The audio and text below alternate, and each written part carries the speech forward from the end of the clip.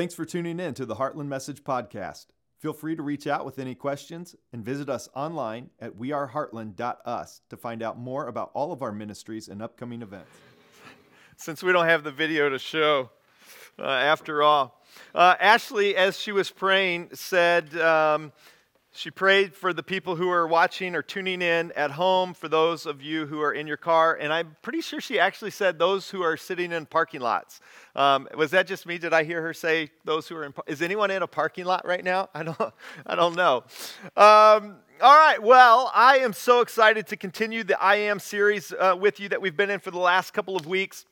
I was thinking to myself, I kind of got excited because I thought, man, we don't have a 10:45 service today. I guess that means I can teach for a really long time, right? This is like the final service for the day. So I could just stay here for a long time digging into this amazing passage of Scripture with you. And but I promise I won't do that. Before we get into the teaching, though, I have to make a quick comment. This struck me as funny. My mom and dad came into town this weekend visiting from Ohio. And I had asked my parents, I was like, I don't know if you've ever seen me teach in person. Of course, they will watch online and tune in that way and things, but because they live in Ohio and I'm here, I don't know that they've ever gotten to see me teach live, because when they have come to be here, it's either a video teaching that we've done or Dugan teaches. And of course, my mom's like so many of you, and she gets us mixed up, and she's like, oh, honey, that was such a great teaching. And I'm like, Mom, that was Dugan. And she's like, who's Dugan? I thought that was you up there. No. But so today, as I'm so obviously aware that you're all watching online, there are two people in the room today. It's my mom and dad. So can we pull the camera shot back? Yeah, there we go. Let's give it up for my mom and dad. All right. Thank you. This is going to, I'm going to get universal praise from 100% of the people at church today, because it's just my mom and dad. So that's okay. That's great. Anyway, real quick, if you're on the online church platform, I want to encourage you to click on the Bible tab. When you do that, you're going to be able to pull up Scripture. Today, we are going to be in John chapter 15. So you can click on the book, change it to John, click on the chapter, change that to 15, and then also click on the translation. I think the kind of default setting is the King James translation. I'm going to be reading the passage today out of the New International Version, the NIV. So if you want to click there and change that to the NIV, you're going to be able to follow along. But we've been in this series called I Am, which is simply an opportunity for us to take 7 weeks leading up to Easter to look at the 7 I Am statements that Jesus makes in the book of John. This is the Lenten period leading up to Easter. And so for us, we want to focus in on Jesus and on who he is and on what he claimed about himself and what it means for us in our lives today. And so over the course of the last 2 weeks, we've talked about how Jesus is the bread of life. Last weekend, we talked about how he is the light of the world. And today, we're actually going to skip the next 4 I am statements, and we're going to go to Jesus' very last I am statement. Today we're going to skip over the next 4. We're going to go to the very last one, and we're doing that intentionally because of what is going on in the world around us. At the end of Jesus' ministry, before he begins Passion Week, he has an opportunity to share one last meal with his disciples. It's the meal that we commonly refer to as the Last Supper. And at this meal, Jesus tells his followers that he's leaving them, that he's going to be going away, and that they're not going to be able to come where he is going just yet. And so, of course, his followers are worried. They are filled with anxiety. They are filled with questions around the unknown, which would be coming towards them. And so Jesus, in the book of John, in chapters 14 through 17, gives us what we commonly refer to as the farewell discourse.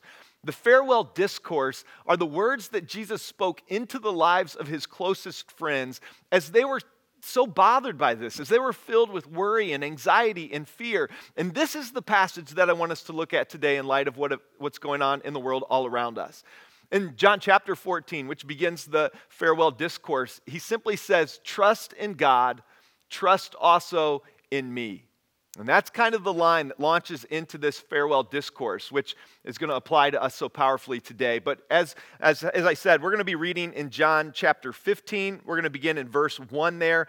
We're going to read all the way down through verse 17. And so if you want to follow along with me here for this 17 verses, it's kind of a long, extended passage, but then we're going to go back through and we're going to break it down. This is what we read. Jesus said, I am the true vine, and my Father is the gardener. He cuts off every branch in me that bears no fruit, while every branch that does bear fruit, he prunes so that it will be even more fruitful. You are already clean because of the word I have spoken to you. Remain in me as I also remain in you. No branch can bear fruit by itself. It must remain in the vine. Neither can you bear fruit unless you remain in me. I am the vine, you are the branches. If you remain in me and I in you, you will bear much fruit. Apart from me, you can do nothing. If you do not remain in me, you are like a branch that's thrown away and withers. Such branches are picked up, thrown into the fire, and burned. If you remain in me and my words remain in you, ask whatever you wish, and it will be done for you. This is to my Father's glory that you bear much fruit, showing yourselves to be my disciples. As the Father has loved me, so I have loved you. Now remain in my love. If you keep my commands, you will remain in my love, just as I have kept my Father's commands and remain in his love. I have told you this so that my joy may be in you and that your joy may be complete. My command is this: love each other as I have loved you. Greater love has no one than this, to lay down one's life for one's friends. And you are my friends if you do what I command. I no longer call you servants, because a servant does not know his master's business. Instead, I have called you friends, for everything that I have learned from my Father I have made known to you. You did not choose me, but I chose you and appointed you so that you might go and bear fruit, fruit that will last. And so that whatever you ask in my name, the Father will give you. This is my command: love each other. As we've been saying the last 2 weeks, every time Jesus uttered the words ego and me, which are the Greek words for I am, it was a complete shift in the Israelites' understanding. In this passage, again, this would be a radical departure from what his original listeners would have heard when he said these words. Because for the original hearers of this statement, they understood the nation of Israel to be God's vine, that was the true vine. They understood that the nation of Israel was God's vineyard. And all throughout the Old Testament documents, all throughout the law and the prophets and the books of history, God himself refers to Israel as his vineyard. And yet here, at the end of his public ministry, Jesus says, I am the true vine. He was making the extreme claim that he was the way that we could be connected to God. He was the way that we could abide in him, that we could be connected to him, that we could find life in him, that Jesus himself was the vine, that we are the branches attached to the vine, and that God himself is the vintner, that he is the one who prunes us to make us even more fruitful. Now, this is a long passage. This is a somewhat complex passage, 17 verses in all. And yet there is a way to understand it. There's a way to kind of see somewhat of a formulaic chain reaction to this passage that helps me break it down and helps me understand it. And you're going to think I'm joking here, but it's actually based on a math property I learned in high school. Now, I'm going to be honest with you for a second. Math is not my strong suit. Right? There are a lot of subjects in school. Math was very close to the bottom at how well I succeeded in my coursework. In fact, in college, the worst grade I ever received was in a calculus class, my math class my freshman year. Worst grade I ever had in college, because math just does not come easy to me. And yet, my high school math class taught me something called the transitive property that I have never forgotten. I don't know why, but I have never forgotten it. And so I mention the transitive property when I see it out and about all the time. And it's actually kind of become a joke for me and my wife. She's like, what in the world is it about you and the transitive property? I don't know. I really don't know what it is. But I see the transitive property in this passage so strongly, and I want to show that to you. Now, I want to explain to you first what the transitive property is. And I understand that if I'm going to lose you at any point today, it will be in the next 2 minutes as I try to explain the transitive property. So if you don't understand it, if I lose you, if I don't do a good job explaining it, just grit your teeth, go get more coffee, and come back, and I'll be done talking about it. But I think it's helpful for understanding how to unpack this passage. So if you're not familiar with the transitive property simply says that if A equals B, and if B equals C, then A must equal C. right? If the first thing is equal to the next thing, and if that thing is equal to a third thing, it just makes sense that the first thing and the last thing are equal to each other as well. Now, I'll give you kind of the math version of this. We've got the example here to pull up. It's the idea, or the illustration I would use with math would simply be that if 2 plus 2, right, if that's A in this case, if 2 plus 2 equals 4, and if 4 equals 5 minus 1, then it makes sense that 4 is B, 2 plus 2 then equals 5 minus 1. Okay, that's the transitive property. If A equals B and B equals C, then A equals C. Kind of a real-life example of this would be height, right? Height is transitive. So the illustration I would use in real life is very simple. It's not very eloquent, but we'll just say if my 12-year-old son, Beckham, is the same height as my wife, Ashley, his mom, which he is, which he loves, and which she does not love quite so much. But if Beckham is the same height as Ashley, and if Ashley is the same height as her mom, Beckham's grandma, then it makes sense that Beckham is the same height as his grandma, right? Because if A equals B and B equals C, then it makes sense that A equals C. So Beckham's the same height as Ashley, Ashley's the same height as her mom, Beckham's the same height then as his grandma. That's the transitive property. Now, what I'm getting at is that the transitive property is seen in this passage in one incredibly long chain reaction where the beginning is equal to the fact or the point that Jesus is making at the end. And that's how I want us to break down the passage today. All right, so we're going to begin here with the first part of the transitive property simply being that true living equals fruit bearing. What Jesus starts this passage off by talking about is the fact that true life, life that is found in Him only, equals a life of fruit bearing. And the passage that we'll read that kind of points to that is the very first 2 verses of the chapter, John 15, verses 1 and 2. So if you're following along, go back to verses 1 and 2, where Jesus said, "I am the true vine, my Father is the gardener. He cuts off every branch in me that bears no fruit, while every branch that does bear fruit, He prunes so that it will be even more fruitful." A few chapters before this in John 10:10, Jesus tells us that He has come to give us life to the full, the abundant life. And now here we're being told how to experience that. We're told that Jesus Himself is the vine and that we are the branches off the vine.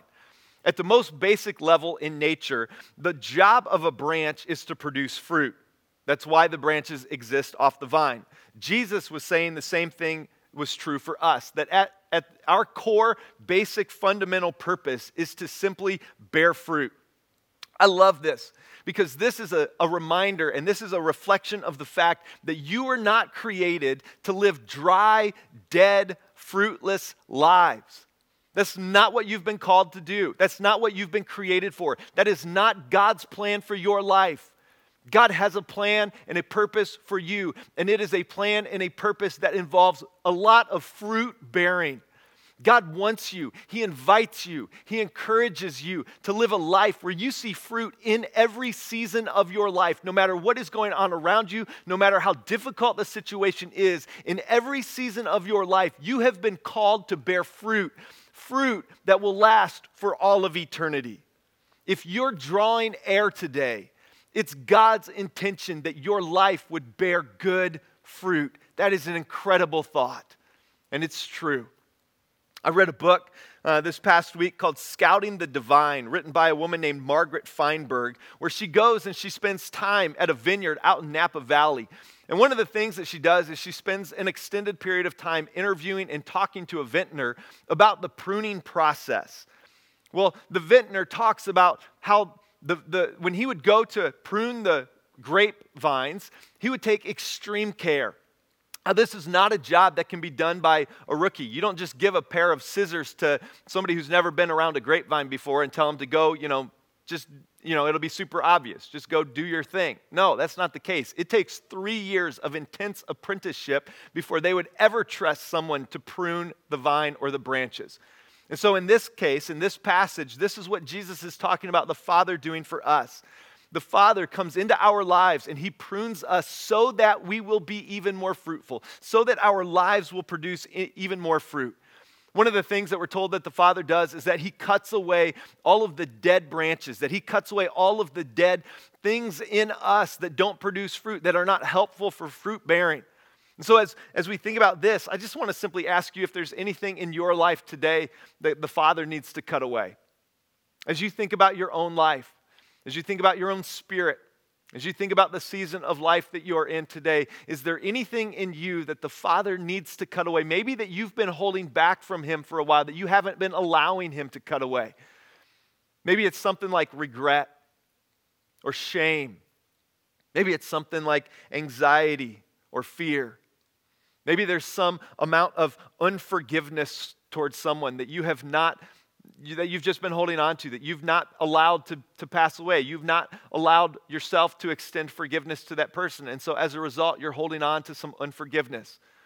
All of those things are dead branches that God wants to cut out of your heart. He wants to cut them out of your life so that you will be even more fruitful. We say all the time that God is a good God. And this is just one of the many reflections of that. He wants your life to bear good fruit, and he is there to help you experience that. True living, life in Christ equals a life of fruit bearing. That's the first part of the transitive property. The next part, the thing that we see next in this passage, is the fact that fruit bearing then equals remaining in Christ. This is kind of the next step in the process that Jesus gives us as we look at verses 4 and 5. Jesus says, "Remain in me as I also remain in you. No branch can bear fruit by itself. It must remain in the vine. Neither can you bear fruit unless you remain in me." So the question is, how do we live lives that bear a lot of fruit? The answer is very clear. We bear fruit by remaining in Christ.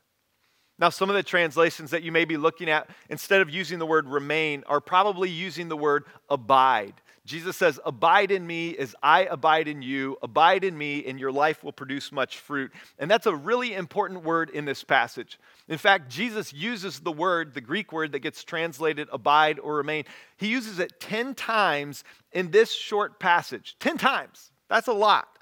I did a word study on this word this week to kind of see what was really at the heart of it, what Jesus was really trying to get at when he called us to remain in him or to abide in him. And there's this really curious thing going on with how the word is translated. The Greek word that's translated remain or abide really should be translated as, you ready for this? Remain or abide. Yeah. It actually should be translated remain or abide. Those are actually fantastic translations of the word that Jesus was using, because what Jesus was getting at was a call to remain attached to him.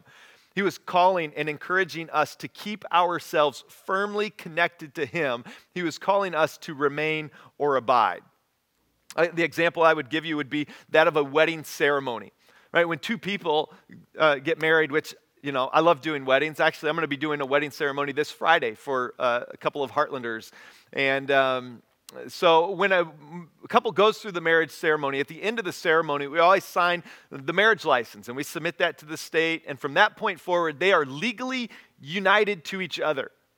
And yet, those of you who are married understand there is a very big difference between simply being legally united to each other and actually experiencing communion together, where you remain or abide with each other, where you are truly connected to each other in a deep way, in a meaningful way.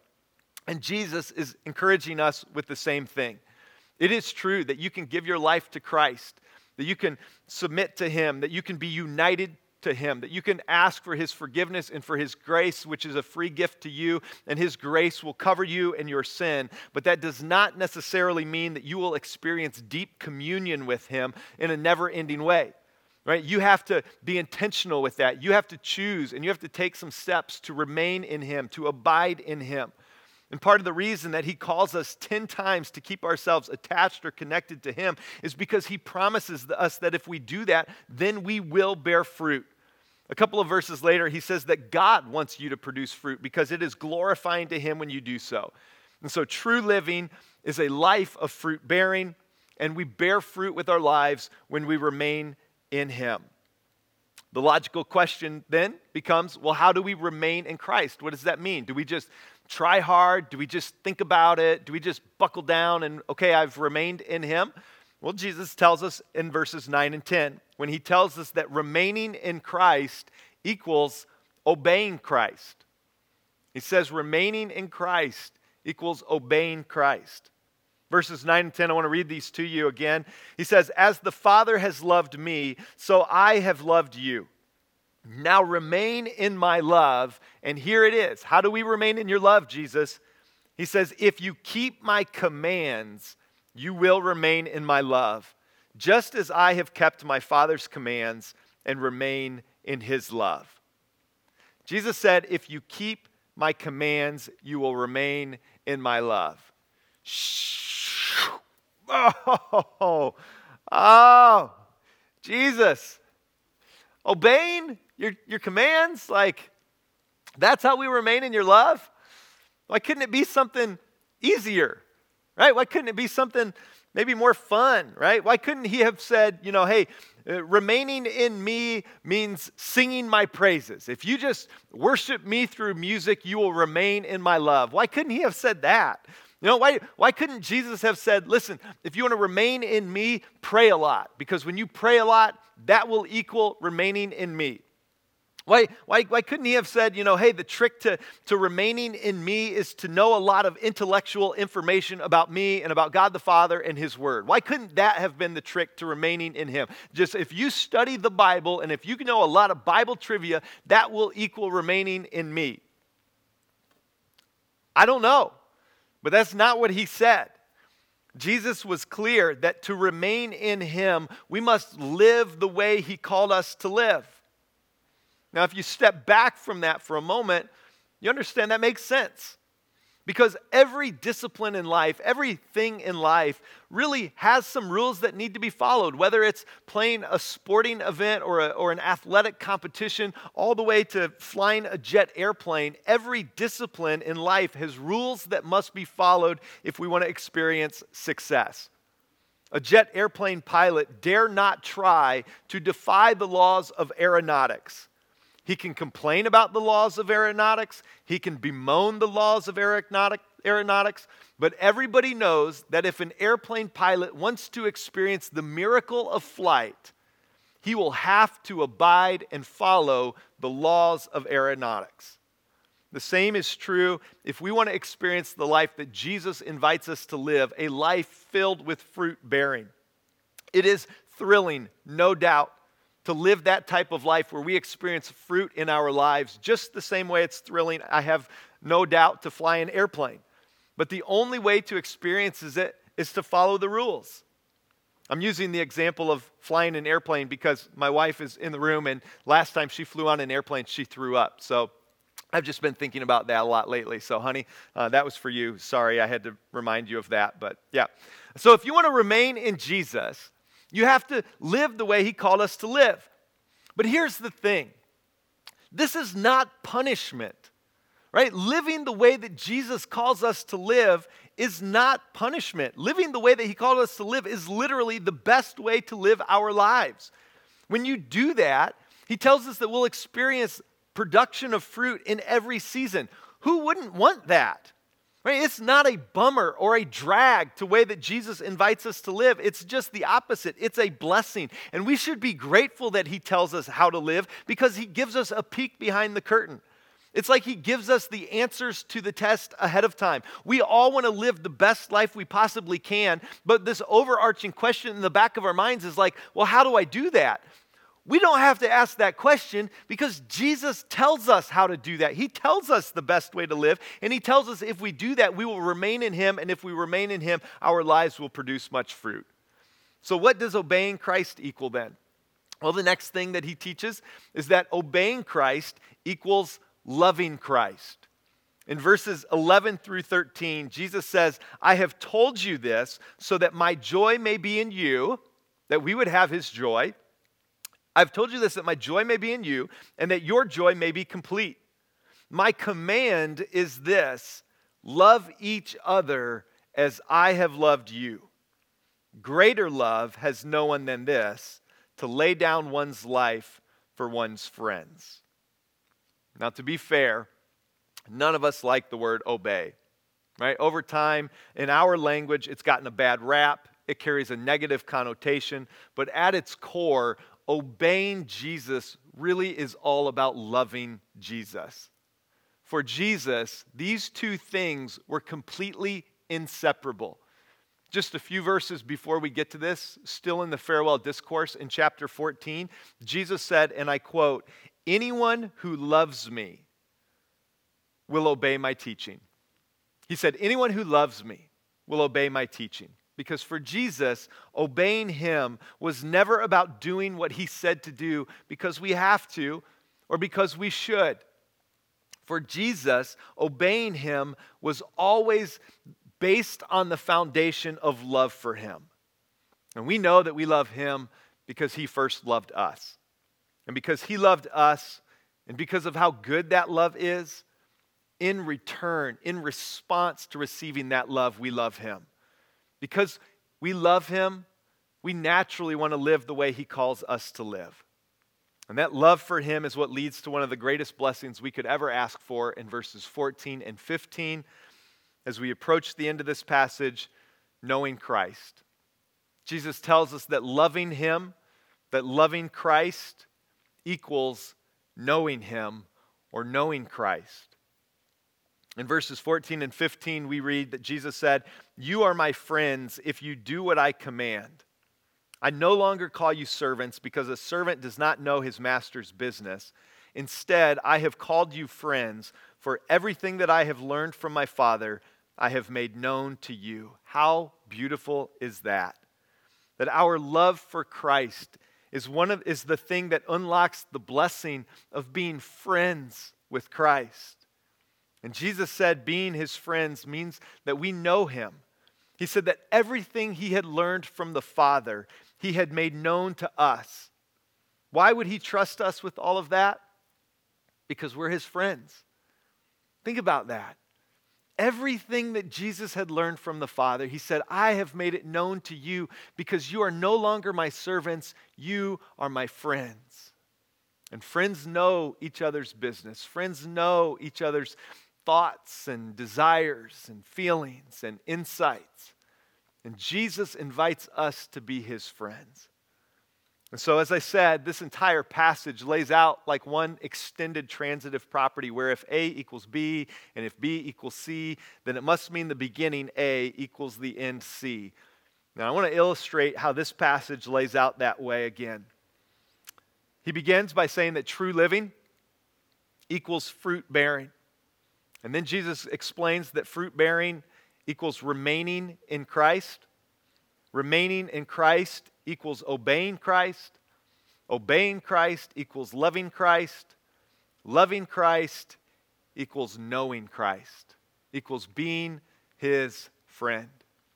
And so as the transitive property says, if all those things are equal, if all of those things work as a chain reaction, then the first equals the last. Then we have true living simply equals knowing Christ. You have been invited to go through life connected to Christ on such a deep, intimate level that you are considered his friend and that you would know him in a significant way. You're invited to go through life where you literally hear his voice, not audibly, but where you know that God is speaking to you. He's leading you, he's guiding you, he's prompting you, he's prodding you, he's convicting you. God wants to speak into your life. God wants to sharpen you that way. You can know Jesus on that level. You can know God himself today. In fact, when Jesus was approaching the end of the farewell discourse, he takes the opportunity to pray to his Father for all of us. He prayed for the circle of friends that were around him, but then he expands his prayer to pray for all of us, those who would come after those closest disciples. He said that means me and you.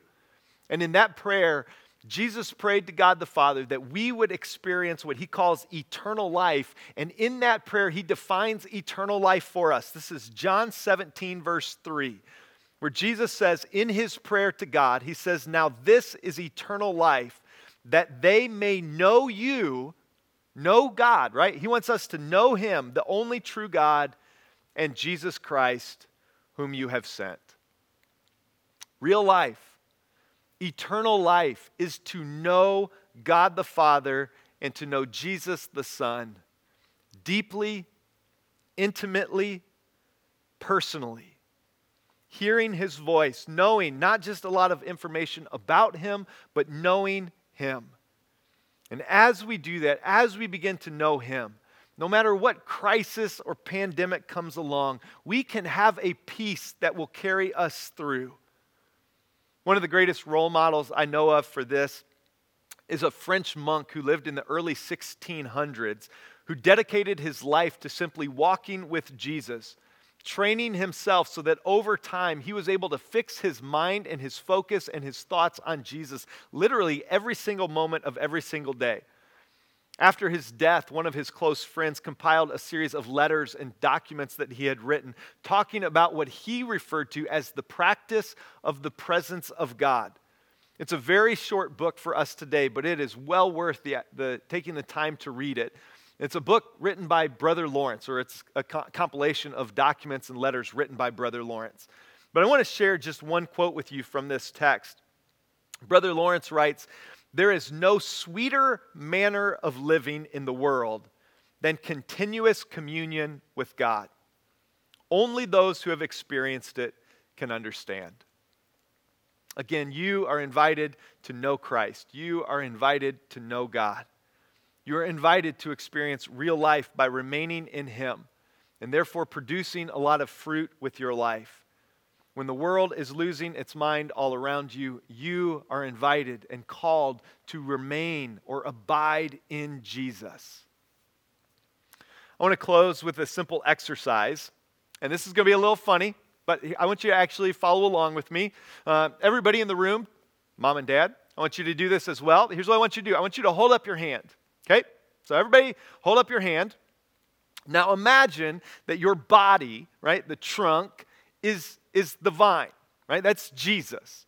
Now imagine that your arm is you. You are the arm, right? You are the branch attached to the vine. And imagine at the end of your hand, you are holding some fruit, right? Literal fruit. Now, Jesus was talking about fruit like love, joy, peace, patience, kindness, goodness, gentleness, self-control. Some of these other things we're told later in the New Testament that our worship of Jesus is part of the fruit of our lips, right? But right now, I just want you to imagine you're holding some fruit.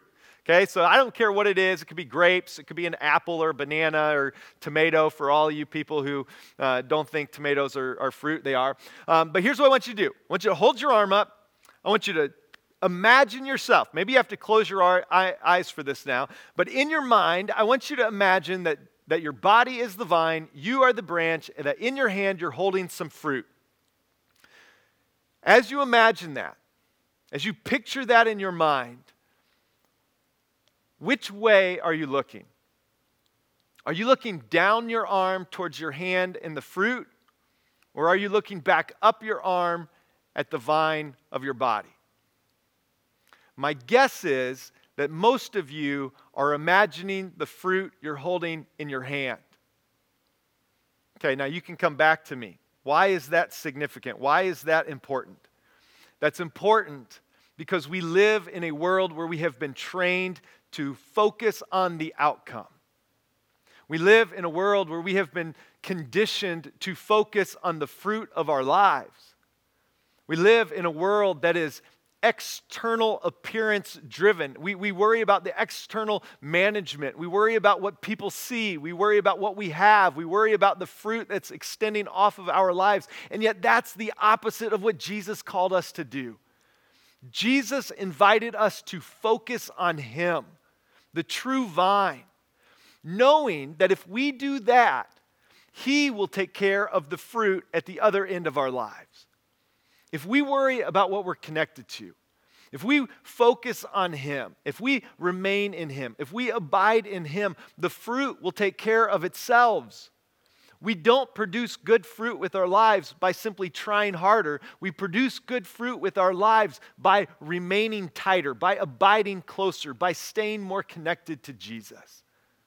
And so again, in the middle of this crazy deal that is going on around the world today, I want to invite you to focus on remaining in him, not the external things that are happening all around us.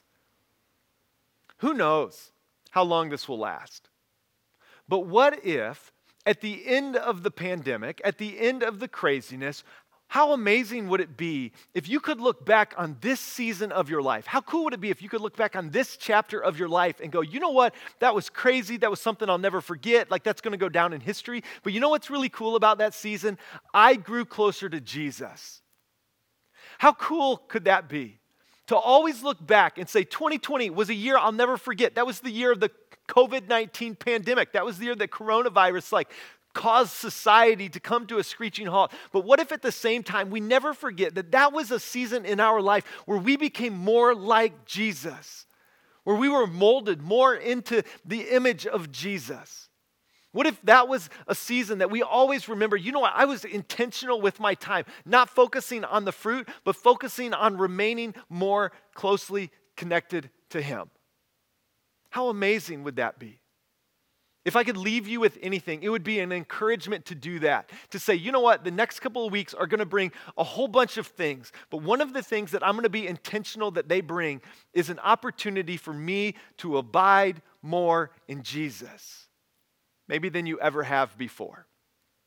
And to that end, your life will produce fruit automatically.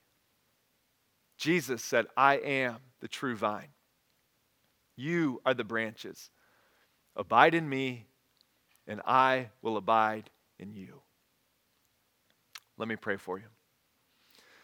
Heavenly Father, we are so grateful for your word.